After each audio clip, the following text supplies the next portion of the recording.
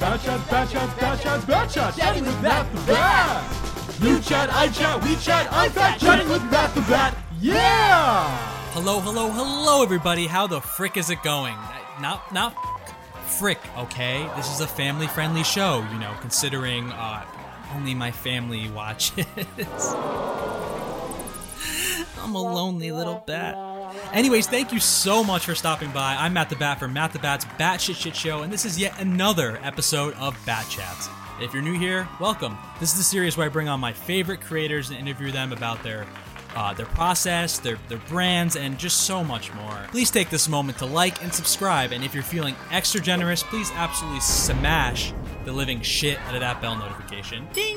That way you can stay up to date on all the riveting upcoming episodes of Bat Chats. Today is a pretty cool episode because we have one of the forefathers of internet animation on with us.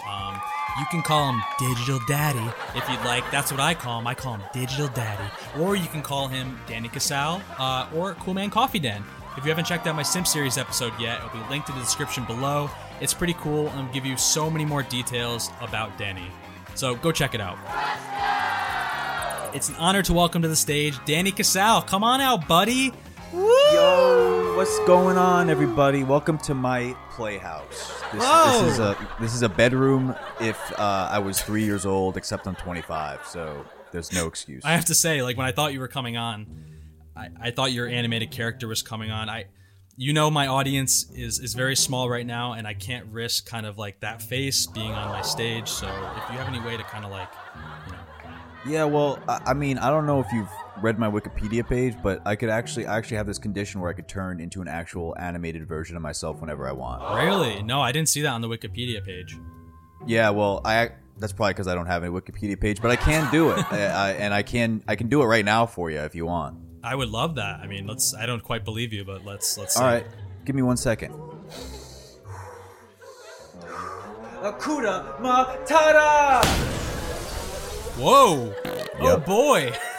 Yes, sir. Wow. You didn't believe me, but I was telling the truth, so here I am.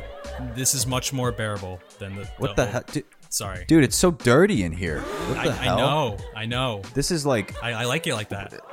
And your audience is cool with breathing in these fumes? They don't have a choice, man. They've been locked in here for the past 3 months I've been making this show, bro. They're not going anywhere. Wow. Yeah, it smells like farts in here, but hey, man, I mean, as long as you got that Roomba sponsorship coming through, I mean, the dust in here is wild. It's... Oh my God, it's piles. Well, the farts were me. Oh, okay. Yeah. Well, so there might be some more of those. Sorry about that. Speaking of dirty, how's LA?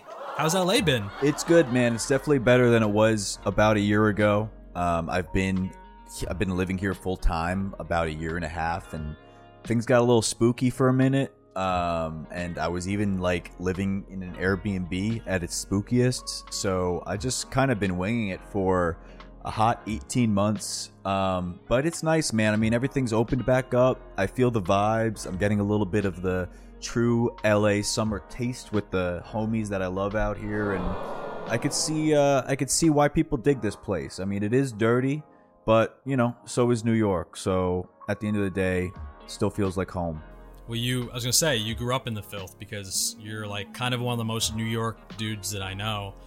Which actually is a question that I had for you. I kind of wanted to talk about how your New York personality, because when I'm in LA, it's almost like you're the most New York dude in the room always, and you're sort of like the Jeff Wittick, would you say, like the New York tough guy, cool guy? Damn, I'll take it. I mean, that dude's he's got people lining up around the block just to kiss his face, so I'll take it. So moving out to LA, how has that transition been? Obviously, you came during COVID, but do you kind of feel like this New Yorker in you is sort of suffering at all, or is it just kind of like another worldly experience for you? Yeah, I mean, it's funny you say suffering because when I did move out here, which was originally only supposed to be for a few months, and it turned out to be, you know, much longer than that. I was worried that I would lose whatever creative juices that I had being in New York my entire life. You know, even when I went to college, it was like only an hour out of Long Island. I never studied abroad. I never really traveled for more than a week. So this was like the biggest life switch up I could have done, and I was nervous that I was going to lose whatever mojo I had for all my 24 years of creating. And I didn't lose anything. If anything, I'm more creative out here because I never really fared well with the cold. I always would get, depressive episodes, and although a lot of good creative stuff can come out of like moments of depression, really, it was too much, and it was not productive in any sense of the word. So coming out here, I'm still who I am. I'm just like a little more healthy because there's sunlight year round and there's more space for me to just feel comfortable. And at the end of the day, if you're creating that, comfortable space for yourself to be the best version of yourself, that's where I think you make the best art. So it's been good so far. I haven't lost that New York side of me because at the end of the day, I'll always consider New York being my home. So I think it all worked out in the end. Yeah, no, I mean, I'm glad you're finding your creativity out there and just keeping it going, and also getting that, that sun, which is so important for people like us who are in New York in basements and little dungeons making our stuff. It's been difficult.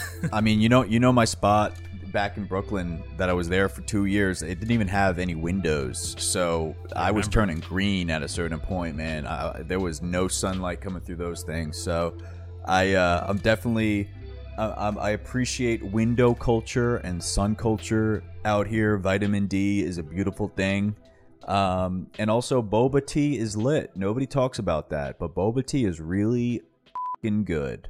So that, if nothing else, take that away from this interview, everybody. Boba tea. Mm-hmm. Boba tea. Yes, sir. So I really want to hear about kind of how you got to this point, because your success really is just pretty amazing. And but it's taken a while to get there, because I recently looked at your YouTube channel, and yeah, it says you made it in 2008. Yep. We were like 12 years old, man. I mean, YouTube was such a different place back then. So yep. I want to dive into kind of like how you got to this point, but I also want to hear sort of what YouTube was like when you started, for many young kids who are starting YouTube who really don't know kind of what that world was like, because it was so different than it is now. So let's hear you talk about it a little bit. I mean, lo and behold, man, I actually had it 2 years before 2008. In 2006 is when I created my very first YouTube channel called Best Pal, where I would do domino toppling of all things as a fifth grader. I remember walking around in fifth grade in the hallways being like, none of these people know I have 300 subscribers. And I'm like, holy shit. And I'd actually... fun fact, it became such a big thing in the domino world back then, in early YouTube, that I created a domino word that is used professionally to this day in like the Domino Olympics. No way. It's like an industry standard word called Sanimod. Wait, what? And I literally created this in fifth grade in the YouTube comments section, because people created this method of how to stack dominoes, and people were wondering what to call it, and I just said Sanimod because it's domino spelled backwards. True story, dominowiki.com or something. You could see the credit to Best Pal coming up with the name. That's me in fifth grade. Holy shit. YouTube. No way. Yeah, it's wild fact, and it's completely true, and none of it makes sense. But the internet's not supposed to make sense, you know? So it's always been a part of my life. It's probably, YouTube had been a part of my life, for more than half of it at this point. And you're like 43, am in a unique right? position. You're like 43 now? Yeah, I'm 43 and a half, so. actually.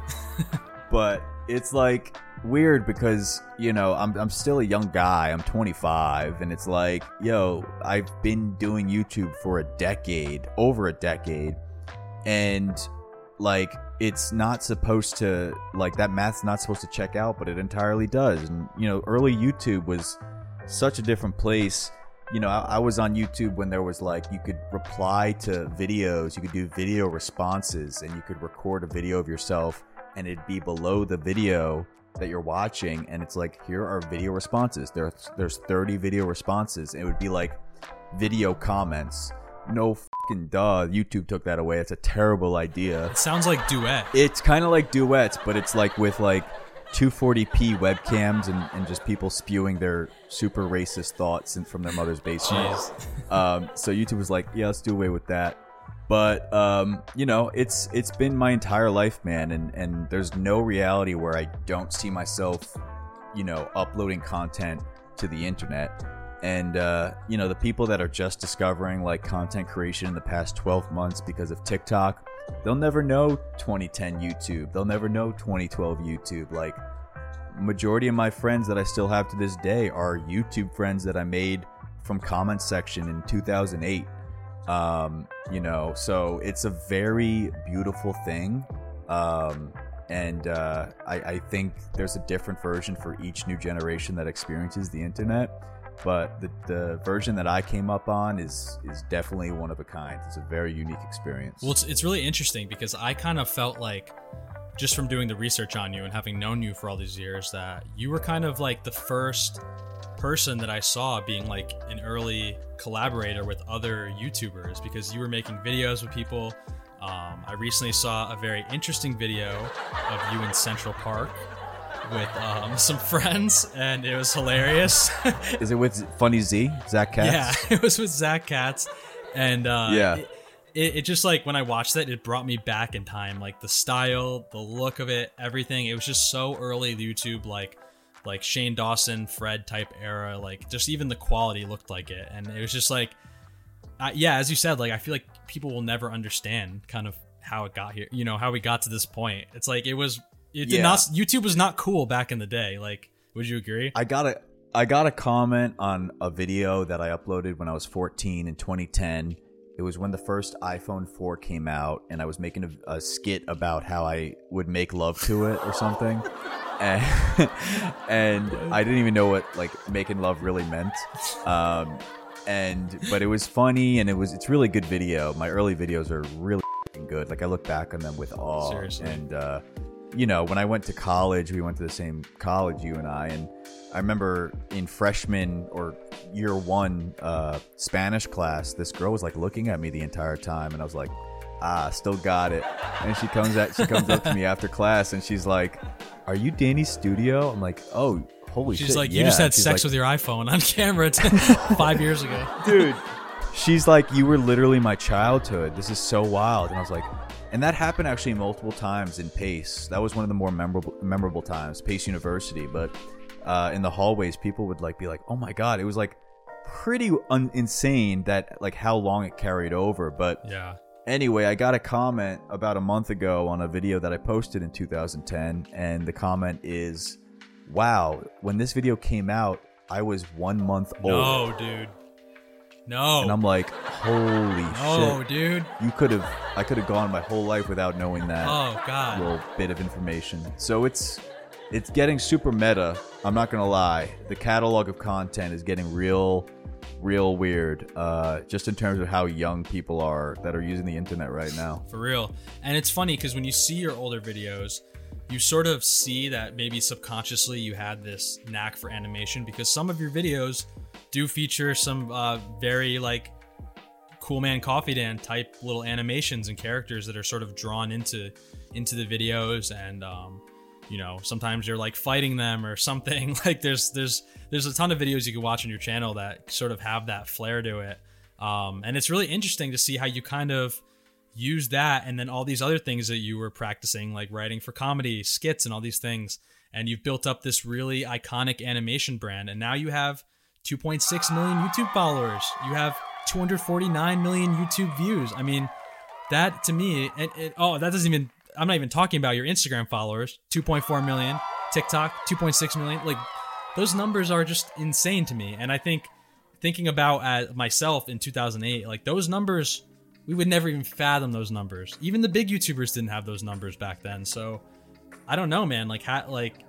Does that overwhelm you, those numbers at all? Yeah, it's tough to really understand those numbers. It's anytime I do like a live event or something where you get to meet the actual people that watch your stuff, that's when you're reminded that it's like much bigger than just like a few pixels that say some numbers. Like, these are real people, and you forget about that super easily sometimes.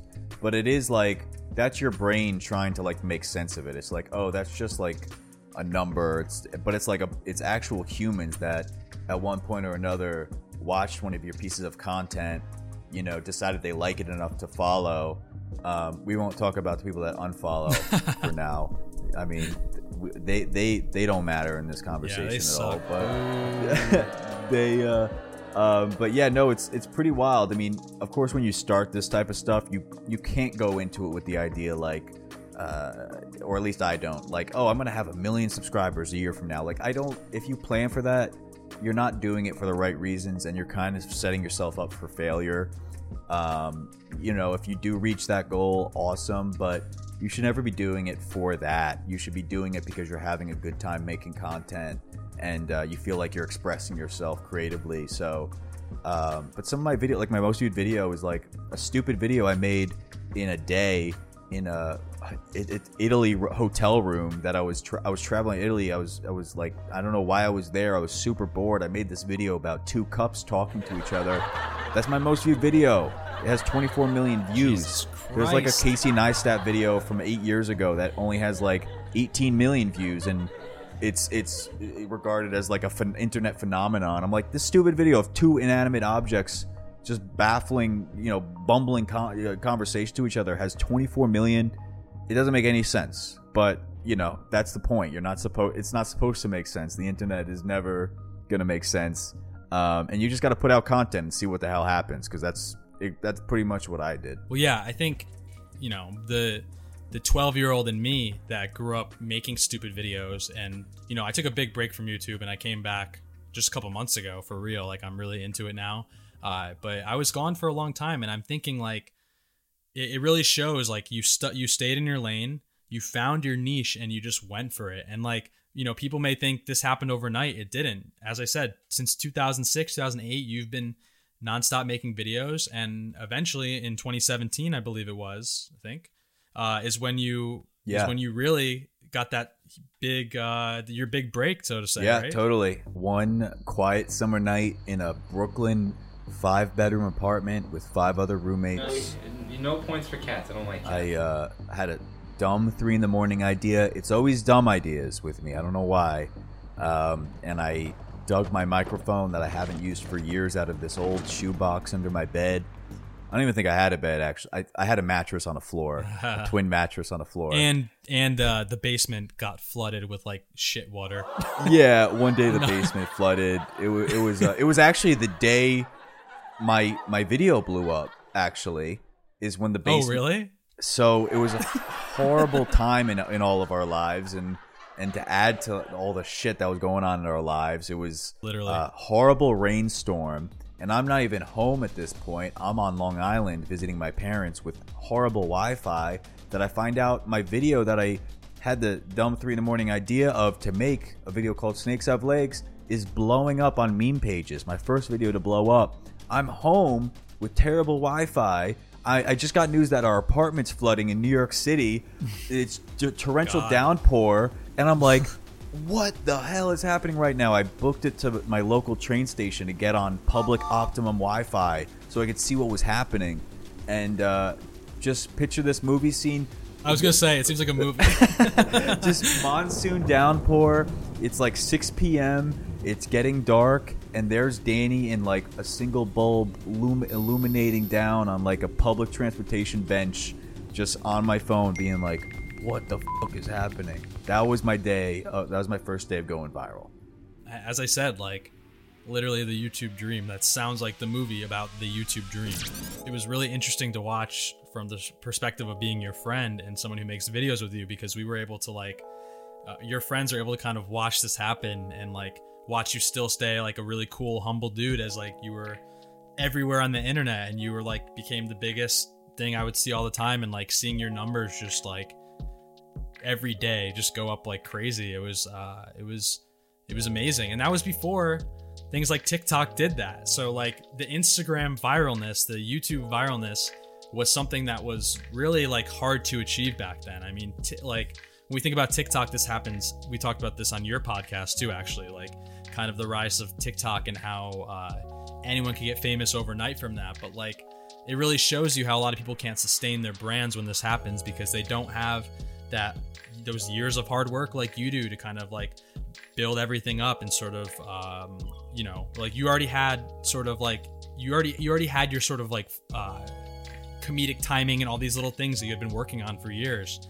And it's just, I don't know, it was great to see. You know, TikTok is as great as it is in lowering the barrier to entry and making everybody a content creator. Because for the first time in internet history, you don't even know how to, you don't have to know how to work an editing program on a computer. You don't even need a computer. Sure.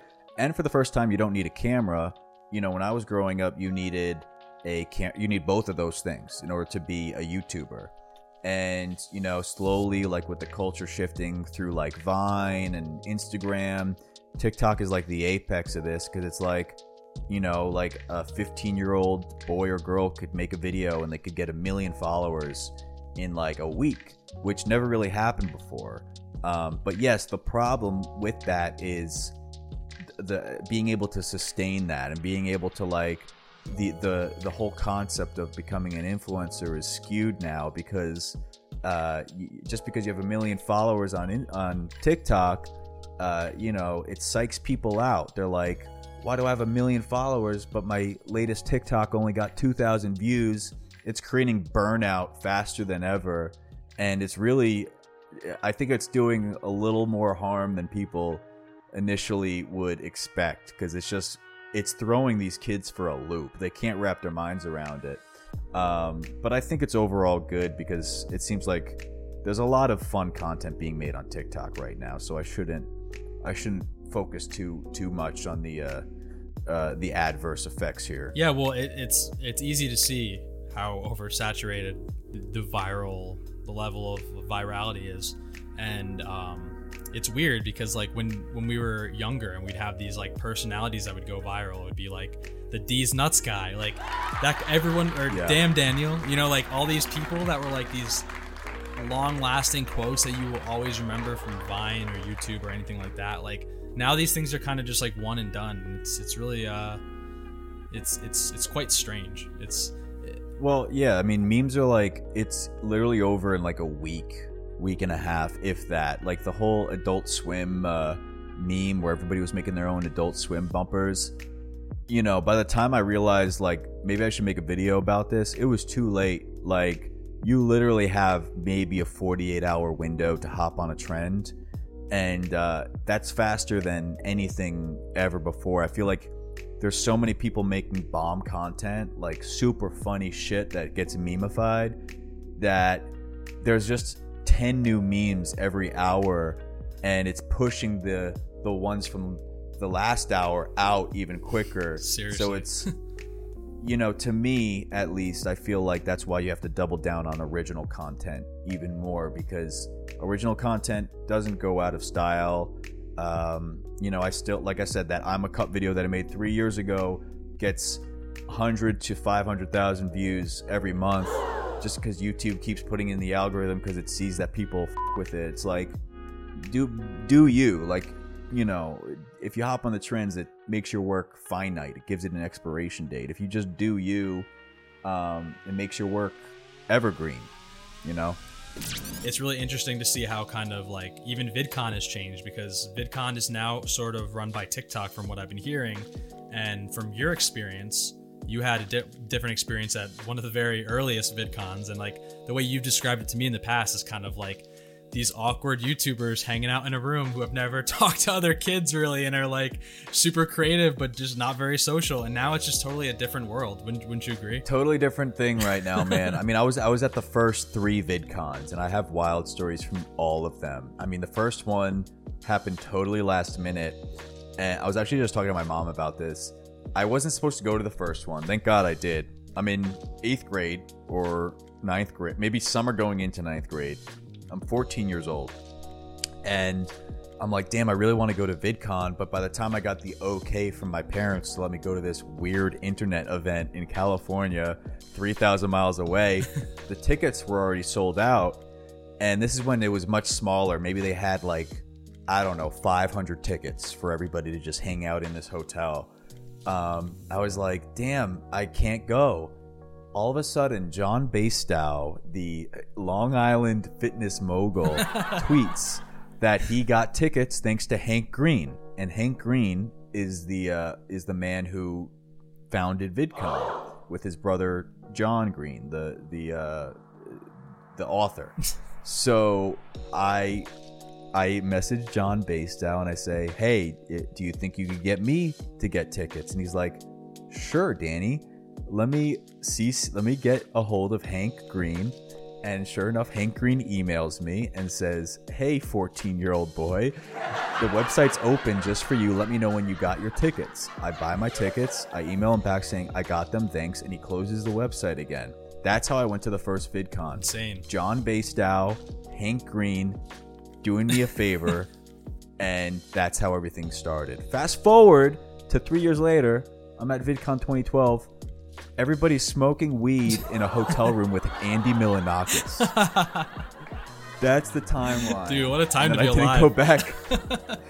I didn't go back until 2018. There was a 5-year little break after that series of events. I wasn't smoking, by the way. I don't smoke. Just seeing how much you've grown as a creator. I mean, it's 2021, and now you're not just this little YouTube guy who's at VidCon. I mean, you're a very multifaceted thing. I've never used that word. This is my first time using it, so if I could get around it. Sounds right. Yeah, right. Nice. But yeah, no, you kind of have your hand in every pot, and it's really interesting to watch you as a friend and a collaborator sort of build your brand up, because now you have so many different things. I mean, the craziest one to me is because obviously, like, when you make these videos, merch seems like the next step. It seems like you'd all these different things that you've been doing, like merch collabs, getting to like work with people that you really admire, like those all seem very natural. But dude, you just wrote a fucking book. What the man? Yeah, dude, congrats. That's amazing. Yeah, thank you, dude. Yeah, it's pretty unreal. I've been working on that for the better part of about a year and a half.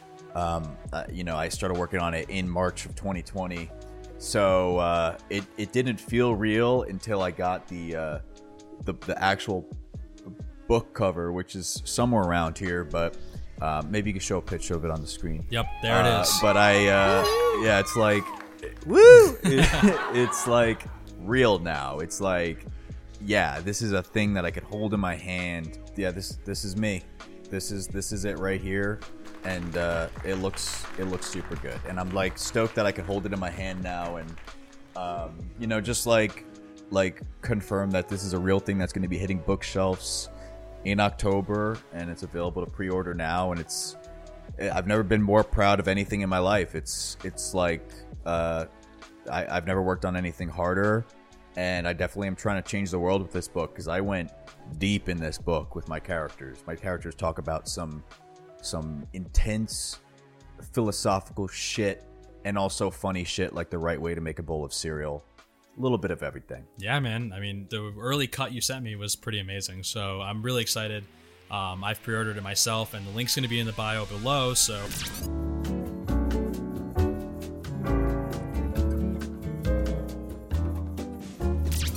And it's going to be, in Barnes & Noble. It's going to be in Target, Walmart.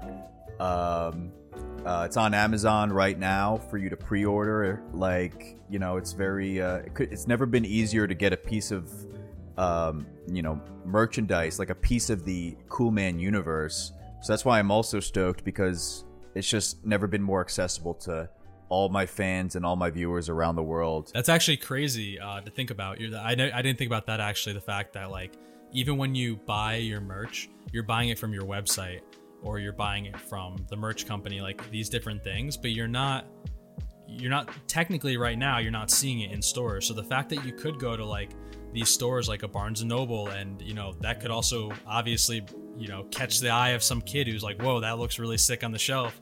I just think that opens up a whole new world for you. I'm really, really excited, and it's just crazy to see how you've come such a long way from when you and I were in a basement packaging up merch, slapping shipping labels on it that you rode on your skateboard to like a UPS store to print out labels, or like hopping in an Uber that we should probably not afford because they're like expensive in New York, and delivering it to a fan who was unsuspecting. And like I don't know. It's really cool how you've been able to kind of maintain your product and also stay true to your brand while having all these, all these different areas with it, like the book and the merch and all that stuff, and a company behind you too. Yeah, dude. I forgot we took an Uber all the way to like Bumblefuck wherever to hand deliver that poster. That was really funny. Insane.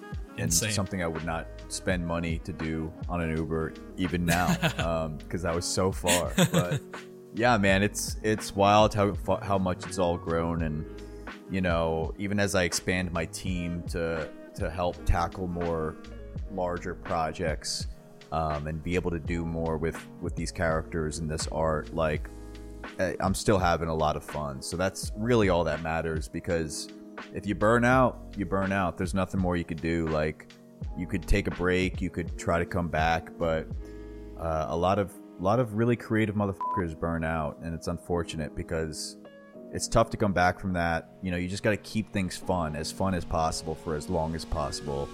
So in the Sim Series episode, I kind of talk about how you have these different characters that would sort of convey these different types of emotion and stuff like that. How do you come up with these characters? Because I mean, that's a very loaded question, but I've seen you even just at a party on a wall, with permission of course, drawing, just being in the zone and drawing something very interesting on the wall, some strange character that is maybe this character at the party. Like, in that way, it's so interesting how your brain works, because I cannot draw characters to save my life. I can think of them and I can think of their personalities perhaps, but I cannot, like where are you pulling this out of? Because all of your characters are all in your look, they're all in your style, but they're all pretty different from one another. And I don't know how you still are creating these characters after 4 years of nonstop world building. So do you have any like inspirations that of people you admire or characters you admire that kind of like have made way for these characters that you create? I always drew, I always doodled growing up. Like, I think back to like as early as I can remember, like kindergarten. I drew this dragon that I was super proud of, and the teacher put it on her desk in the front of the classroom, and I had to have been drawing even before that, but like all throughout elementary school, middle school, high school, just like pages and pages and pages of doodles. And it was really the only way I was able to stay awake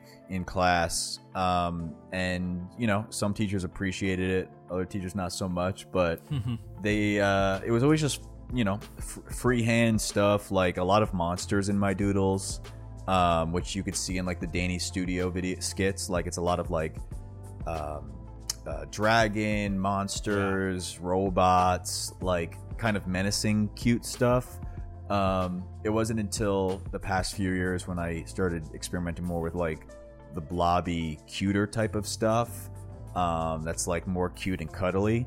But I'm constantly just like thinking of like a new combination of shapes and lines and colors and facial expressions and animals, inanimate objects that just pair together so well with a certain look and feel. And I'm just like, oh wow, like here's a new character, like I really like this design. Like it just kind of comes very naturally to me. And this is even before I got outside inspiration from cartoons like Adventure Time or Regular Show, which a lot of people see similarities in my work too, because those were shows I grew up on in my teens.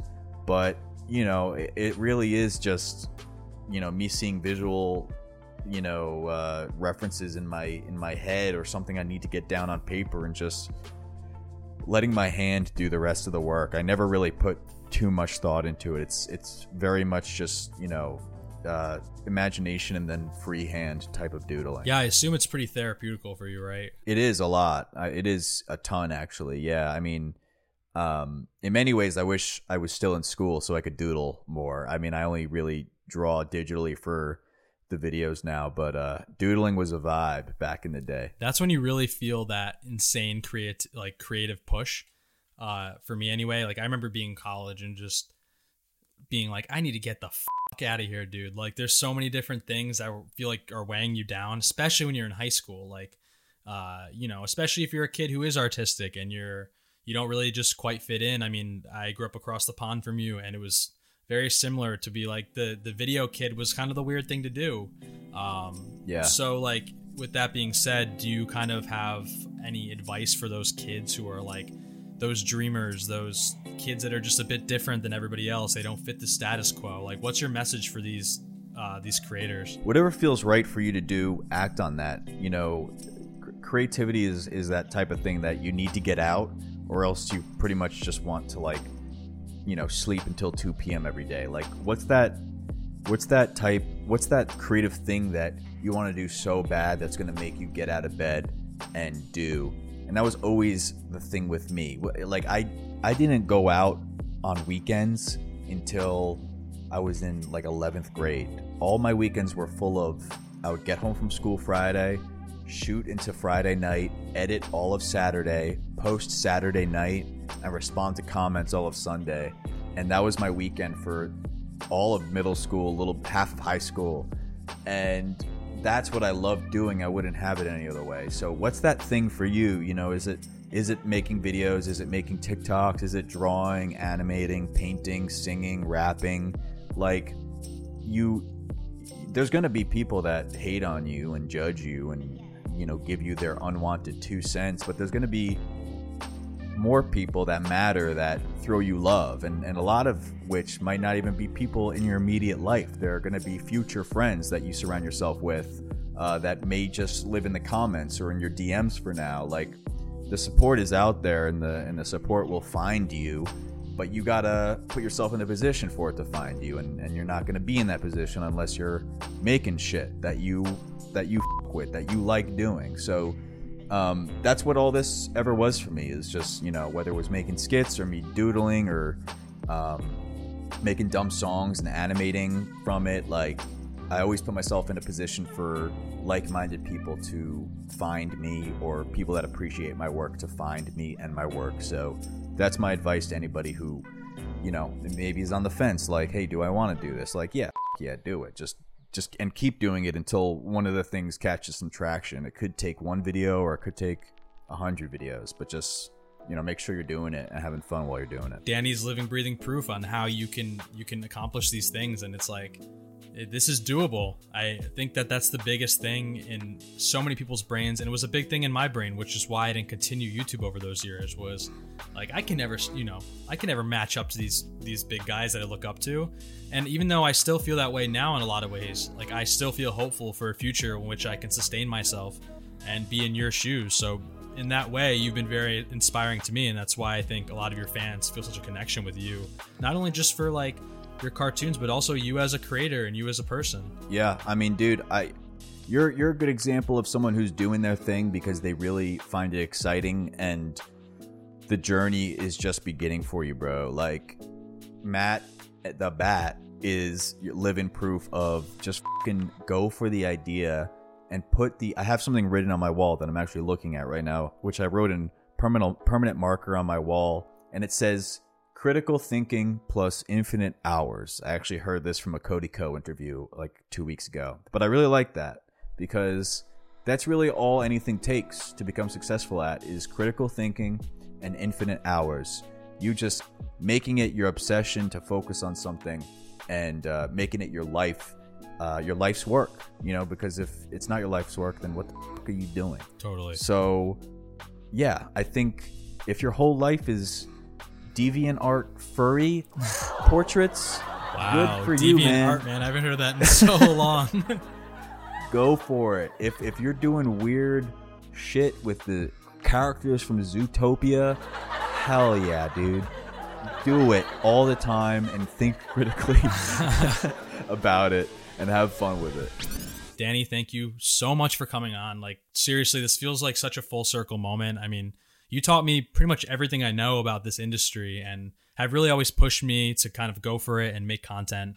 So thank you so much, man. This has just been really awesome. Thank you, brother. Love you, and I appreciate you having me on. The show's stupid cool. And yeah, dude, everybody make sure you subscribe to this freaking show, you idiot. Yes. Thank you so much for watching this episode of Bat Chats. As Danny said, if you're new here, please take this moment to like and subscribe.